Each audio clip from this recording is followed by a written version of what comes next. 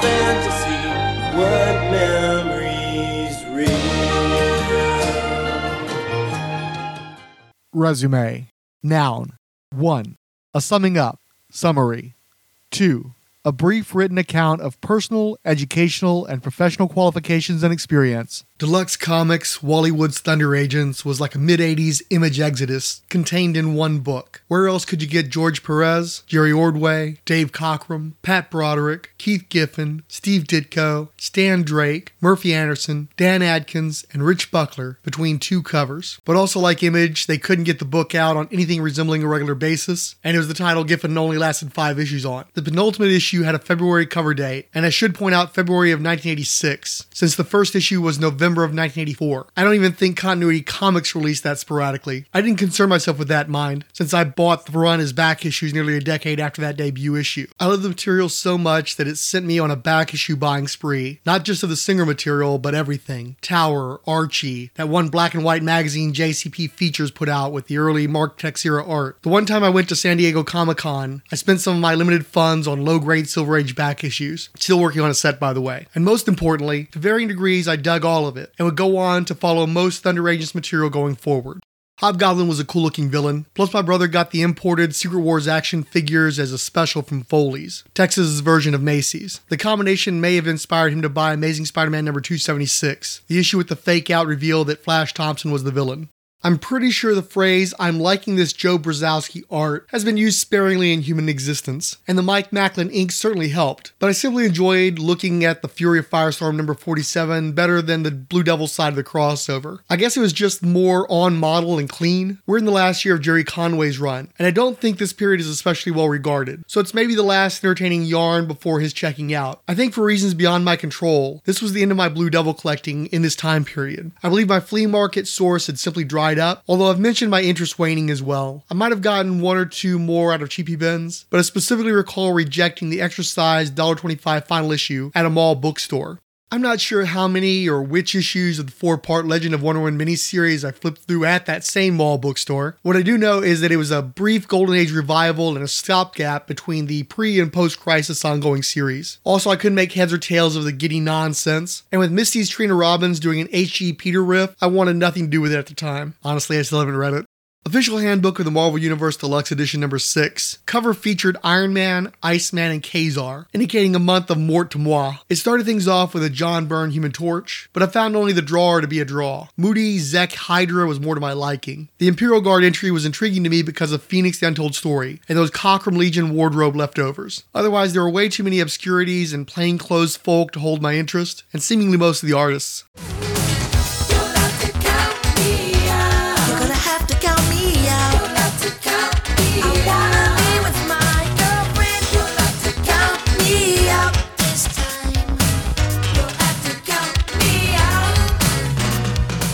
On Saturday morning, if I happened to be up at 8, 7 Central, I likely started my day with the Bugs Bunny Looney Tunes hour. I tend to doubt it though. I love Warner Brothers cartoons, but you could find them in syndication every day of the week. This particularly early presentation on ABC had a lame intro that I don't recognize. They scheduled the Ewoks and Droids Adventure Hour afterward, but I would have favored CBS's Muppet Babies in the time slot, or maybe even NBC's The Smurfs. Those tiny blue guys were a sensation earlier in the decade, though everybody's interest was surely waning by this point. I do recall getting a Smurf white chocolate stick candy at the Circus Casino in 87, and getting a mild thrill from biting the Smurf's head off.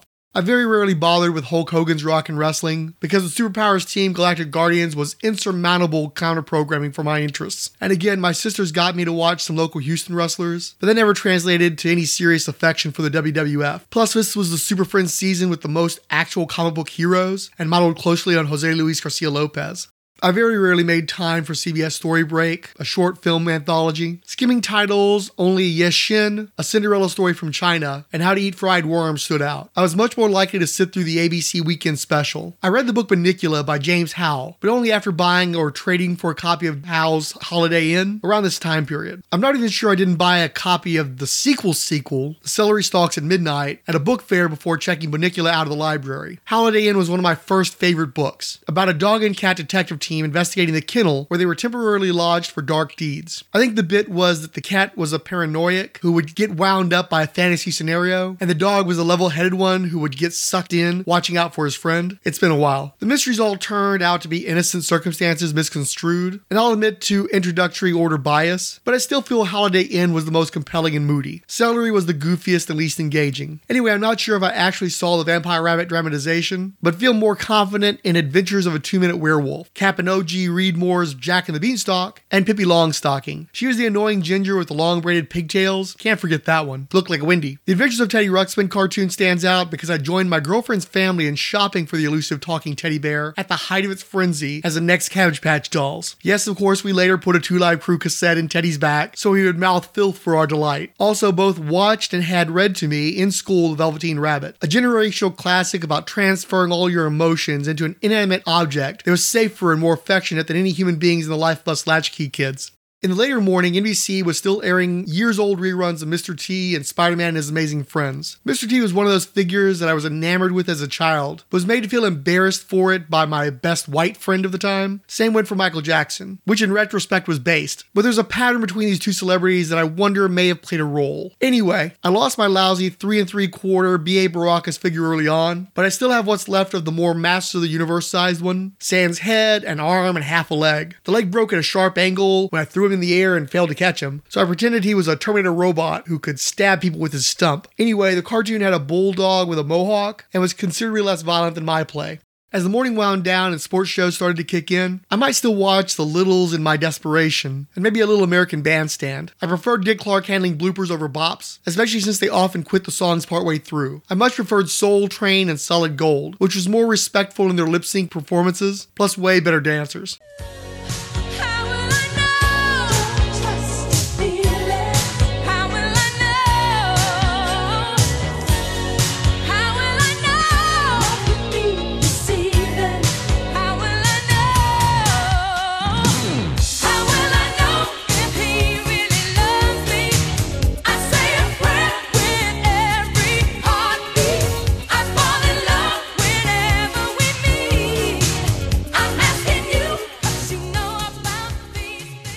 Dennis Cohen acquitted himself better on the third Elvira's House of Mystery. A close-up of her blowing smoke out the barrel of a 6-shooter with a cactus in the background. Yes, just as last issue was a transparent ploy to burn off leftover weird War Tales material, this one is pushing out weird Western Tales inventory. As I recollect, as with number 2, I got this one cheap at Marauder Books in 1989. I have much stronger memories of this one though, probably helped by the Sandwelsh art and the bridging sequences that also incorporated Elvira into the first story, being by Robert Kanigher and Angel Trinidad Jr. Ballad of Hanging Rock had a lot of violence, some near nudity, and a bit of combined sexualized violence besides. Kanigher was, after all, the Sam Peckinpah of comics. On second glance, I spoke too soon about repurposed inventory, as the second Kanigher story firmly integrates Elvira, and is a proper horror story involving corrupt global figures taking an elevator to hell to be tortured in the nude by the devil. It actually isn't much of a story, but Jesus Jess Odleman, another Filipino artist, makes it visually interesting. There's also stronger hints of a subplot, so I figure it for the best issue so far. G.I. Joe, A Real American Hero number 47 continued the book's hot streak with the Larry Hama, Rod Wiggum, Mike Zeck team, involving tons of action and a lot of action figures being carried around on stretchers. Also, there's a fake out where Baroness appears to gun down Storm Shadow, and G.I. Joe is the kind of book where that could actually happen. While still telling founding X-Men puberty stories, at least Brent Anderson's cover to Marvel Saga number 6 kicks it up a notch by threatening to lynch Cyclops and Iceman, or promising to hang them. I'm good either way. We also get the origin story of creepy old Puppet Master and some Walt Simonson Surtur action. Next was my first encounter with Tony Stark's origin story, and I'd forgotten just how much of the first Iron Man tale had made it into that issue. Definitely my introduction to the origin that would eventually launch the MCU. I want to say my brother or I had a copy of Marvel Tales starring Spider-Man number 187, a reprint of an early Kraven the Hunter story drawn by John Romita, but it didn't exactly etch itself into my brain, unlike the cover to the Omega Men number 38. You see, they statted that cover into an issue of Son of the Ambush Bug when they trapped the villainous Interferer in that last issue of a Misbegotten series to end his nuisance. Now, the actual comic means nothing to me, just the bit. The Punisher number 5 of a retroactive 5 offered another Zach Zimmerman cover as part of an iconic series, but the interiors take a substantial downturn. Where number 4 clearly ran out of space to tell its story, number 5 is just as obviously padded to full length by guest scripter Joe Duffy and new, frankly worse layout artist Mike Vosberg. I know the trains were more likely to run on time at Jim Shooter's Marvel Comics, but a case can be made for allowing the book to run later and keep the entire best-selling creative team intact. It's actually a solid conclusion, although the forced Don Siegel moral ambiguity doesn't make a ton of sense. There's a bunch of people the Punisher should be killing, and doesn't, but I like the bit with the dog. Secret Origins number 2 was another issue to be tossed through at a mall bookstore before getting put back. I'd seen ads featuring Blue Beetle in old Charlton comics, and he was in the one issue of Christ on Infinite Earths that I'd read. Like the Gil Kane art, I thought Beetle looked okay, but was plainly out of date. The yellow goggles in particular were off-putting, but I also wasn't into the blue-on-blue color scheme with the big bug design on the chest. Finally, issue really focused on the Golden Age Beetle with a fin on his head, and yeah, no. Superman number 419 was one of those books I'd seen in the quarter bin in 1989. It leaned hard into satanic panic, with the Man of Steel trapped in a pentagram, while a Luciferian villain cackled outside its reach. Even Ed Barreto couldn't dump cold water on that heat with his cover, but Kurt Swan absolutely ice bucketed it on the interior. I still wouldn't read that for a quarter.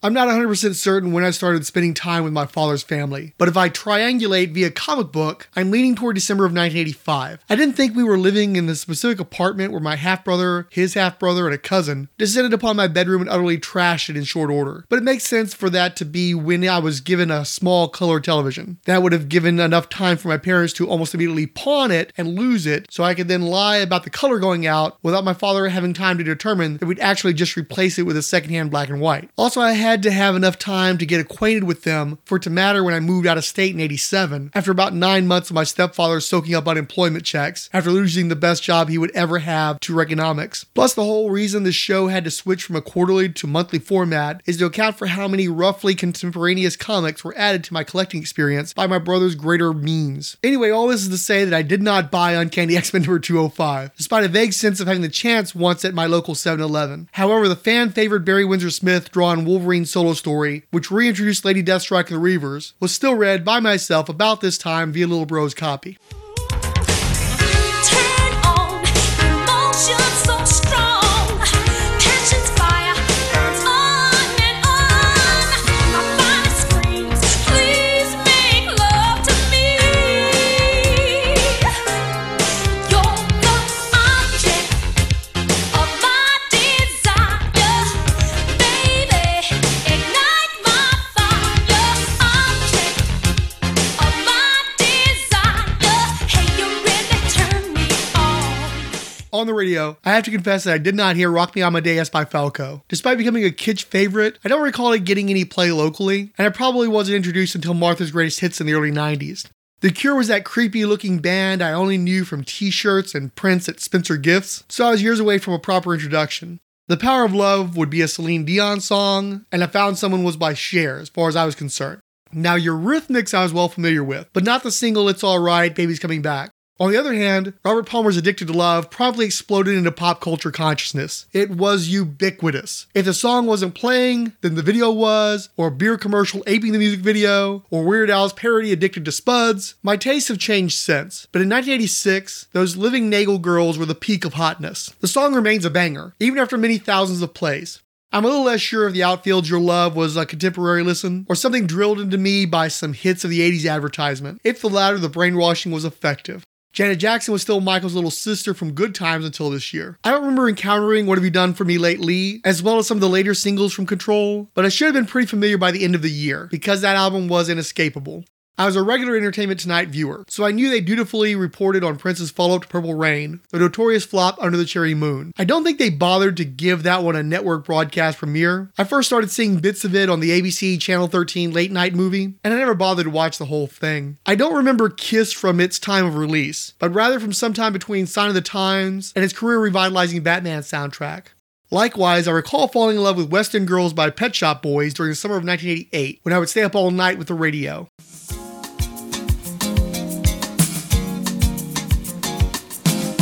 If I tell you now, will you keep on loving me? If I tell you how I feel,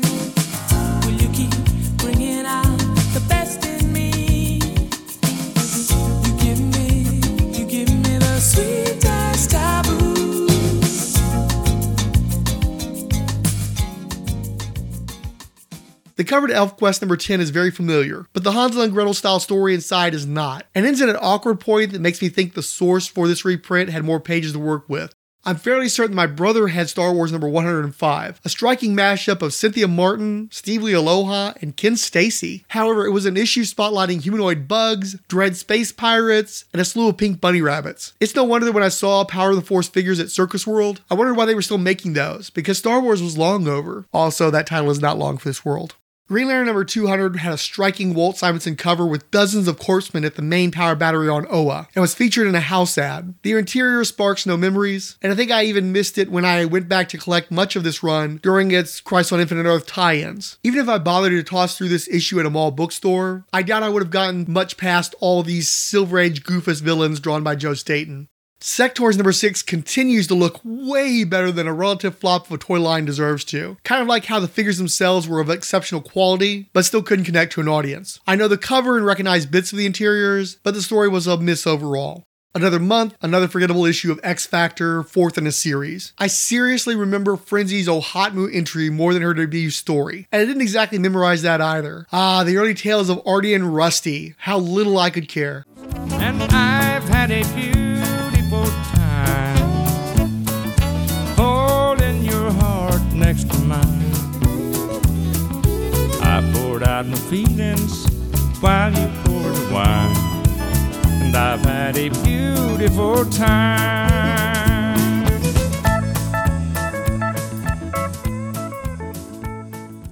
In movies this month, FX starring Brian Brown and Brian Dennehy debuted, and while it was a modest box office hit, I believe it found its audience in home viewing. I caught a VHS stub off cable myself. The movie is about a top practical special effects artist being enlisted by the government for a special operation, and things go awry. It had a very novel angle on the typical 80s action thriller, with a swell cast, and was well executed. Unfortunately, 5 years proved too long to wait for a sequel, so hardly anybody saw it. CTV in Canada managed to get a couple of seasons of television out of the premise in the late 90s. Did Terrorvision ever find an audience? Is it a cult favorite? I don't hear anyone talk about it much. I saw it on a local UHF broadcast, probably Channel 39, where it played once or twice. It's this proto-Tim Burton, plastic, mid-century, nostalgic, heightened reality monster movie that delivers on gross-out effects and sloppy wet puppets. A misused satellite television dish accidentally beams down a bug-eyed monster that begins eating a young boy's trashy suburban family. It's got a slew of recognizable character actors, a B-52s-inspired theme song, and it looks great. But like Burton, it's a lot of empty aesthetic rather than engaging characters and story. Wildcats was another cable dub in which Goldie Hawn plays the middle-aged daughter of a famed football coach who finally gets her own chance with a rough inner-city team. So Dangerous Minds meets the Bad News Bears. I hate sports, but I like this well enough, helped by its amiable nature and a stacked cast of future stars. Joining veteran leads James Keach, Swoozie Kurtz, Nipsey Russell, Bruce McGill, and Emmett Walsh are then unknowns Wesley Snipes, Woody Harrelson, LL Cool J, Robin Lively, and Jan Hooks. Also, it closes out on an endearingly awful rap song, clearly inspired by the Super Bowl Shuffle, wherein Goldie beatboxes at the end. Sort of. I think I caught parts of The Hitcher, but maybe thought it was too intense for me. At the same time, the rental box was just a silhouetted hitchhiker on a twilight road, which is pretty boring when Jason and Freddy are stalking the aisles. Also, I kept getting The Hitcher confused with The Hitchhiker, a Canadian thriller TV anthology series. It was like The Incredible Hulk without the Hulk. When HBO dropped it, USA Network picked it up for a total of 6 seasons. So anyway, what exactly The Hitcher was and what relation it had to a somewhat tawdry cable show quashed my interest in pursuing the flick. But I also noted C. Thomas Howell's fearful wide eyes in the rearview mirror on that box cover when I'd go to rent anything but that. I mean, he was Pony Boy. I did finally catch it, and while I respected one particularly ballsy choice, I really expected to enjoy a movie featuring Rutger Hauer and Jennifer Jason Leigh more. Hey, I only just realized they were reteaming after Paul Verhoeven's Flesh Plus Blood. You gotta figure Rutger Hauer suggested her. Classy. They did a belated DTV sequel with Jake Busey and a remake with Sean Bean, but I joined the universe in not caring. I had friends who went nuts for House, talking it up in detail. I hadn't yet broken out of my scaredy cat early years, so I had no interest in pursuing it. The severed zombie hand ringing a doorbell, which I think was embossed on the VHS box, and may have even had a sound card, were might too unsettling for me. Or at least I guess so. I still haven't seen Frankenhooker, which definitely had a sound card that said Plus, the store I went to had a life-size standee. I didn't rent that because it seemed too corny, and I'm not sure the William Cat of it all didn't dissuade me from House. I know he was in the certified classic Carrie, but not as the lead. He was supposed to be kind of a sappy dork in that anyway. I didn't trust the klutzy greatest American hero to carry a horror picture, believe it or not. I have yet to see an entry in that franchise. I'm pretty confident that I'd seen 16 Candles and Weird Science by this point, but I had not yet developed a dedication to either John Hughes or Molly Ringwald, so I missed Pretty in Pink by at least a year or two. Despite being well stocked in Brat Pack and those adjacent, I put Pretty in Pink in the mid tier. It's a bit too dramatic, the music isn't as banging or iconic, Andrew McCarthy's character doesn't deserve the redemption, and gah, Ducky. I know this one's dear to a lot of hearts, but for me it's a drag. I mean, I shouldn't be rooting for James Spader here, right? Watch where you walk, 'cause the sidewalk's tough. You better watch what you do, 'cause the sidewalk dog can get carried away. Watch what you say, what you say.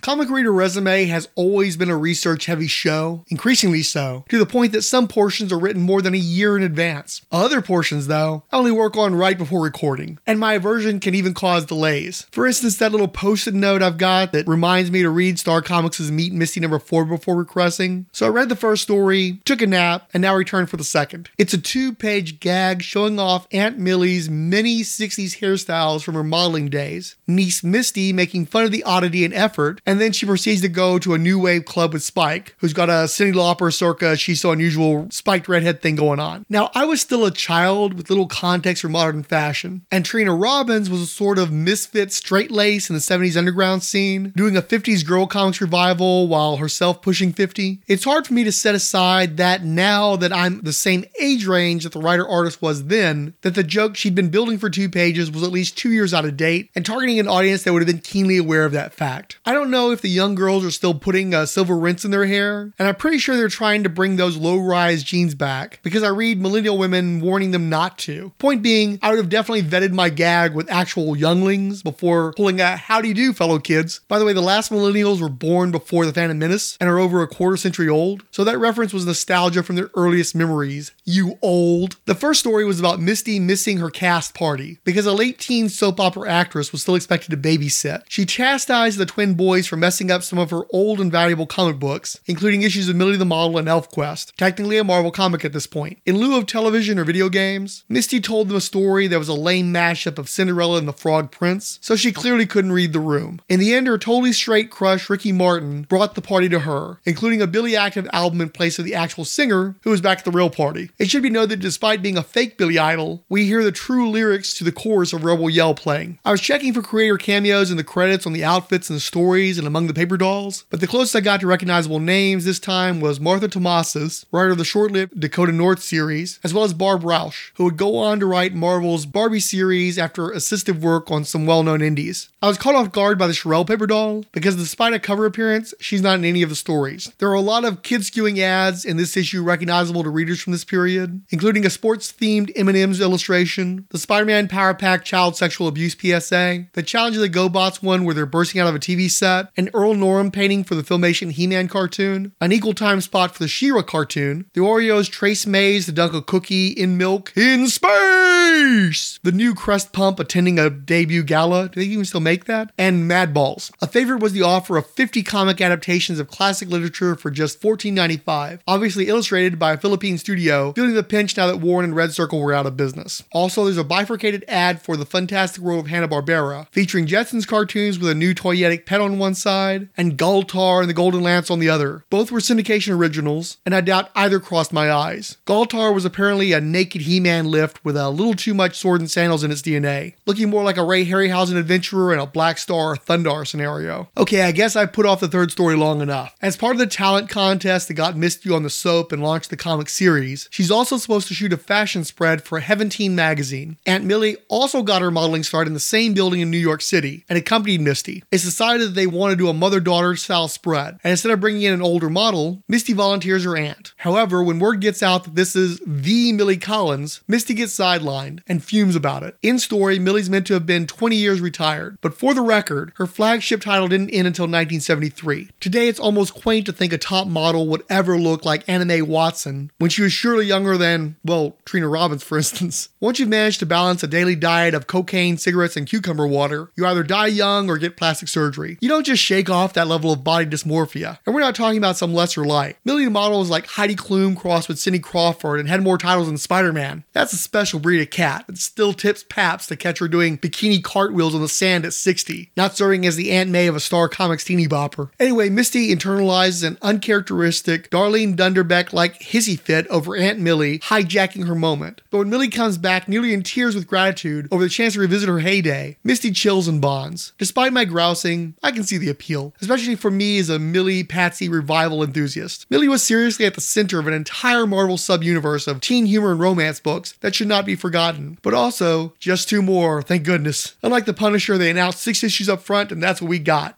I wouldn't have been able to resist flipping through the New Mutants number 40 at the 7-Eleven with that Barry Windsor Smith cover of Captain America belting Magneto with his metal shield. I doubt Butch Geist being inked by Kyle Baker worked for me though, especially in a story featuring the mid-80s Avengers. It's kind of a wonder that I don't hate Hercules and Submariner for all the limp appearances of that unit. Thundercats number 4, having the team fall prey to a Tin Little Indian scenario, is almost cool enough to overcome the family-friendly Jim Mooney art. There's even a nifty anti-heroine and a baby riff on the Days of Future Past wanted posters. V number 16 came out of the 89 quarter bin and had a fine Jerry Bingham cover. Though Tony DeZuniga's inks went a long way toward making Carmine Infantino palatable, the book still came up well short from what I wanted in my comics, V or otherwise. I'll also give a quick shout out to Hamster Vice and Ultra Klutz, books that shared space in that quarter bin but never made it home.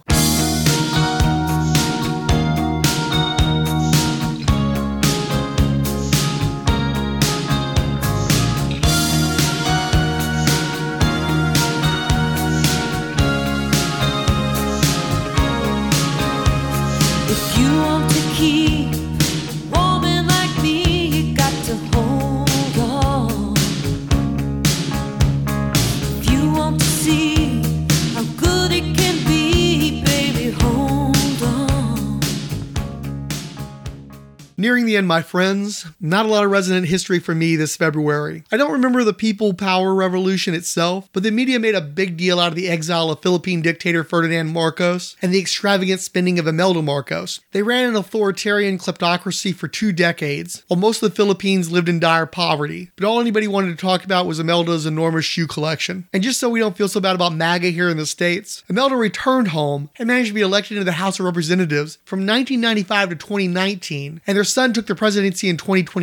So hey, what are you people thinking? The other thing was that Frank Herbert died. I never read Dune or had much interest in it, but like the L. Ron Hubbard stuff, Dune had a lot of presence in bookstores of the day. I remember Herbert's work being well represented on bookshelves and themed point-of-purchase counter dumps for Dune material. The other big one was Douglas Adams's The Hitchhiker's Guide to the Galaxy series. So Long and Thanks for All the Fish was a couple of years old by that point, but the green dot happy face with the arms were visible in any mall bookstore's science fiction section I happened through. The television adaptation might have been one of the few things I would watch on PBS, except I'm pretty sure I caught it on Comedy Central in the early 90s instead. I did actually read that book, plus The Restaurant at the End of the Universe, and I tried to start the first arc gently before losing interest. I internalized Adams' bemused, slightly Dada writing style. I enjoyed it very much on the first book, but it felt unfocused and less than amusing after that.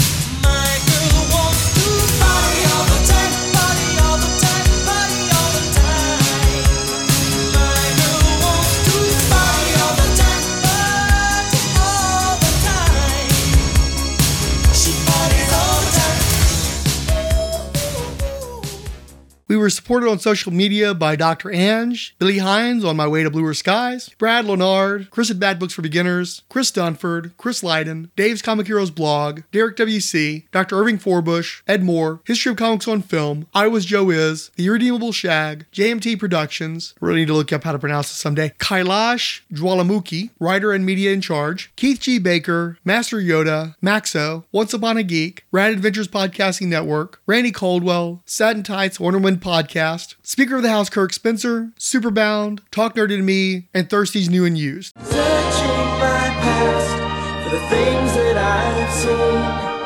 Is it my life or just something I dream?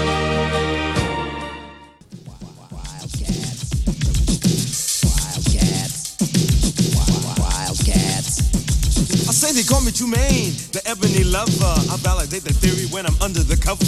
It's the sport of kings, better than diamond rings. Football. My name's Tarul, I'm a real bad dude, making sounds and noises that are certainly rude. But when we're on the field, my noises aren't art like a and a or a plain old bar. It's the sport of kings, better than diamond rings. Football. I was leader of the team for about a week, and my specialty was the quarterback sneak. I was acting, attack, my bag was packed when I got the word in the form of a bird. It's the You know sport of now. kings, better than diamond rings. Football. We once were a team that never could mesh it, but now we're something fresher than fresh. If you think we're jamming, and that's a fact, everybody say Wildcats, Wildcats, Wildcats, Wildcats, Wildcats. It's the sport of kings, better than diamond rings. Football. Molly's little girls and no other sucker made a banner that was a bad mother. Don't cuss. Not us. It's the sport of kings, better than diamond rings. Football. Ha ha ha, my name is Finch, and as you know, I used to sit on the bench. Money, food, are necessities of life. Those are the things that keep me nice. But when I don't get them, I go berserk and act just like a 400-pound jerk.